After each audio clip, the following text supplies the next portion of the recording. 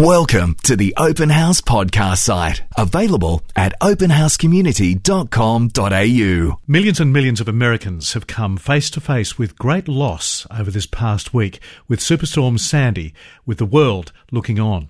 The death toll has now passed the 100 mark and it's still climbing, the damage bill perhaps up to $50 billion.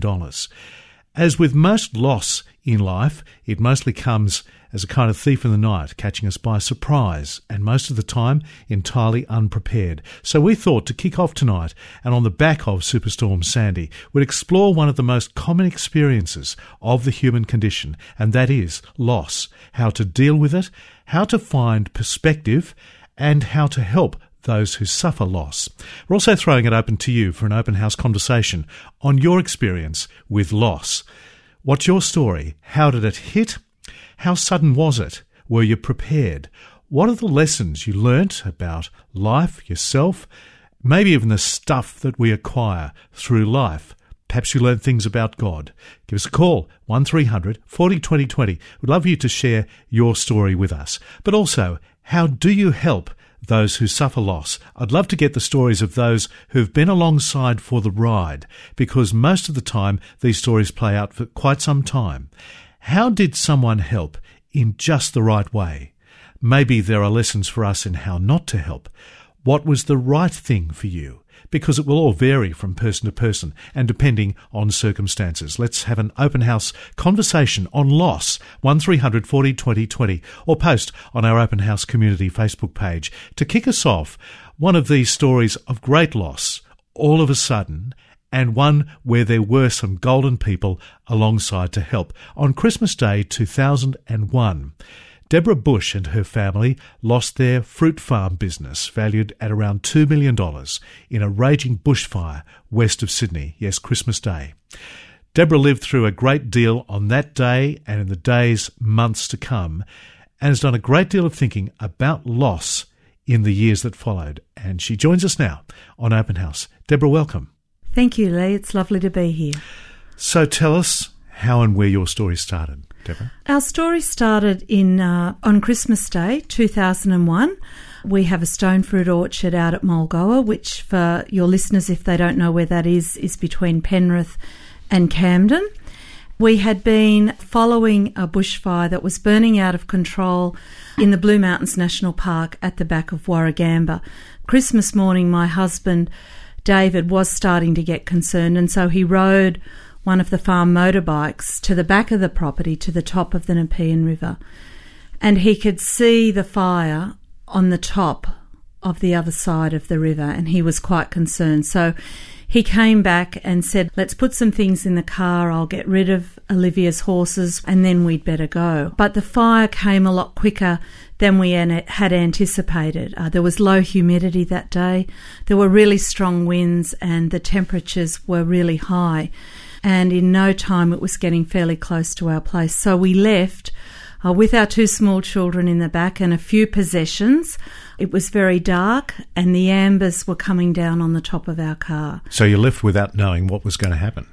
Absolutely. The whole of the bush of the Blue Mountains National Park was on fire from the bottom of the trees to the top, and it was rapidly approaching us. So we left very quickly. Can you paint us a word picture of what that looked like, smelt like, felt like? It smelt like terror. The smell, you could obviously smell the smoke, yes. And the wind was pushing the fire. It was terrifying, Lee. The sound? Like the sound of a train coming. They always say that. Yeah. And so I left with the two children in the back, and they were obviously quite distressed. It was really scary. Yeah. Talk to me about your fear and what you were fearing. Was it for your life? Was it for what you had as well? I think I was fearing, number one, for my husband's life, because he had gone back towards the fire. But as I drove out, I was very conscious that, well, this is a really difficult time, and God, I know you're there. I need you to walk this with me. I need you to be here these next few hours and to feel your presence and to know that you have it all in the palm of your hand. So you survive. Absolutely. And go back. What do you find? we confronted the devastation of our own house with just the chimney standing, and then we travelled over to where my father-in-law's house was, and it was still standing but badly damaged. But around it was the damage of our packing sheds, our tractors, the grader that we grade our stone fruit with. It was all just a big mangled heap of steel. And I suppose what the media doesn't capture is the smell that is left. We could smell, I think we had 500 trays of stone fruit in our cool room, and so there was the smell of that. And then the smell of the parched ground. The fire was so severe it burnt right up to my father-in-law's house, but the heat was so intense on the day. The smell was, well, the smell of smoke, obviously, but this scorching, dried out smell that lingered for months and months. We would wake up every morning because we lived in this house after the fires. So each morning we got up, we would be greeted by the devastation around us, but it was that smell that you were aware of every morning. And this was a business that was in your family for 3 generations. Yep. Lost. Yes. And not just the business loss, but farmers are quite ingenious, and yes, they need to be able to fix a car or a tractor or a piece of machinery. They go to their shed and they just do it. There's no getting somebody in to fix farm machinery. And so everything was gone. We didn't have a spanner, a spade, a shovel on the property. Tell me about how you dealt in those early days with such a sense of loss. I think you take it one day at a time, and I think you try to be kind to yourself. And we were very blessed because we had great support from our family, who we're very close to, our community, our local village community of Mulgoa, and our church community. And I think what helped us with the sense of loss was that our community experienced this as well. It wasn't just about us. So our community had some understanding of what we had been through because they had experienced it as well. There was 2 other houses lost in the Mulgoa area. One of them was the parish rectory of our local church. People had an understanding, and so they could get alongside us and we could get alongside of them. There's nothing like this to draw a community together. Absolutely. The community visited with clothes and food, prayers. Yeah, one day at a time, Lee. Yeah. I think that's all you can manage. They visited with chickens as well.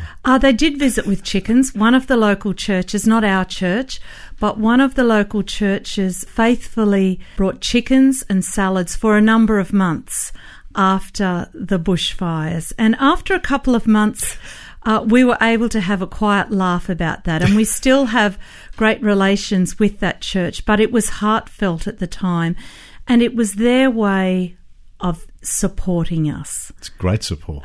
Wonderful support. Yeah. Absolutely wonderful. What did the Christian community do for you? The Christian community got alongside us in a lot of different ways. Obviously, they came and they visited us and they prayed with us. It was also about being there for us. There is no substitute for being there. Sometimes our words are insufficient at times like this, but getting alongside people and sitting with them in their pain and their suffering is so important. And I remember quite vividly 3 or 4 people from our church that had that wonderful skill, and I've learnt about the skill of being there for people since then, but I can reflect on that now and see what they were doing. They were God's people. They were His representatives there at the time. And we know that God travels these journeys with us, but we need God's people to sit with us in our pain and to travel our journeys with us. And this is what 3 or 4 members of our community did. Yeah, our church community. It's a great skill to have. It's a wonderful skill to have. Great perspective to have as well. Yeah. But they could do really nothing to bring back what you had lost. No, they couldn't, and I think sometimes that's where we make the mistake. We try to make people better by our words. Oh, well, they're only possessions and you can go out and buy more. But sometimes those possessions have a symbolic value, and that can't be replaced. But what God's people can do is be understanding and have good listening skills and sit there and listen to us as we tell our stories. And that's not just about a disaster situation. That's about sitting with people in any loss or grief situation, listening to people tell their story. And that's hard because I don't think that for the most part we're good listeners. I think we're good at talking. Yes. But I don't think we're necessarily good at listening. At its core, it's an exercise of love, really. Absolutely. Look at Jesus as our role model, and he showed great love for everyone around him, particularly the disenfranchised people of our communities. But I think for Christians, God's love lies at the heart of who we are, and he was a God of great compassion and empathy. We only just need to look at the cross. At the heart of our Christian faith is a God who suffered. He understands what we went through. He gets it because of his experience. He went there for us on the cross. And yet it's not to deny the great consequences of the loss that you experienced. Absolutely. It's not pretending that it doesn't exist. Absolutely. So how do you deal with that then? It does exist, but I think if we look back to the story of Jesus, we have hope long term, and we only need to look at the Apostle Paul, who says that God is the Father of compassion, the God of all comfort. And in our darkest hours, we drew on that, and it was the Christian community that walked that journey with us. God's representatives there with us. What did it teach you about life and about perspective? I've had a lot of time, Lee, yes, to reflect over the last 11 years, and not just to reflect on that experience, but on other losses in our life. And I've learnt caring for one another is such an important thing, not just in our church communities, but in our families and in the wider community. And I think I reflect quite often on how I want to be able to care better for the people that I come into contact with. I want to be God's representative, but I want to be able to do it pretty good. And so I'm a work in progress. Yes. Could you have done it that much before this event? No, I couldn't. That's the interesting thing, isn't it? No, I couldn't. I mean, my dad is a pastor of 60 years, and I have watched him get alongside people and care for people over many years. But no, I think I had to go through what I experienced and witness the love, the support, the compassion. And sometimes people didn't always get it right. No. And so that was the beginning of a journey for me.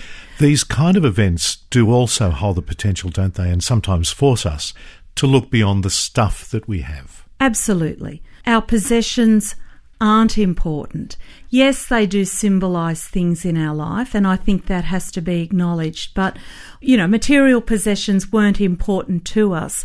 But it's about relationships. It's about people. It's about getting alongside them and supporting them, whether it's the loss of a loved one or a disaster situation or somebody that has chronic fatigue.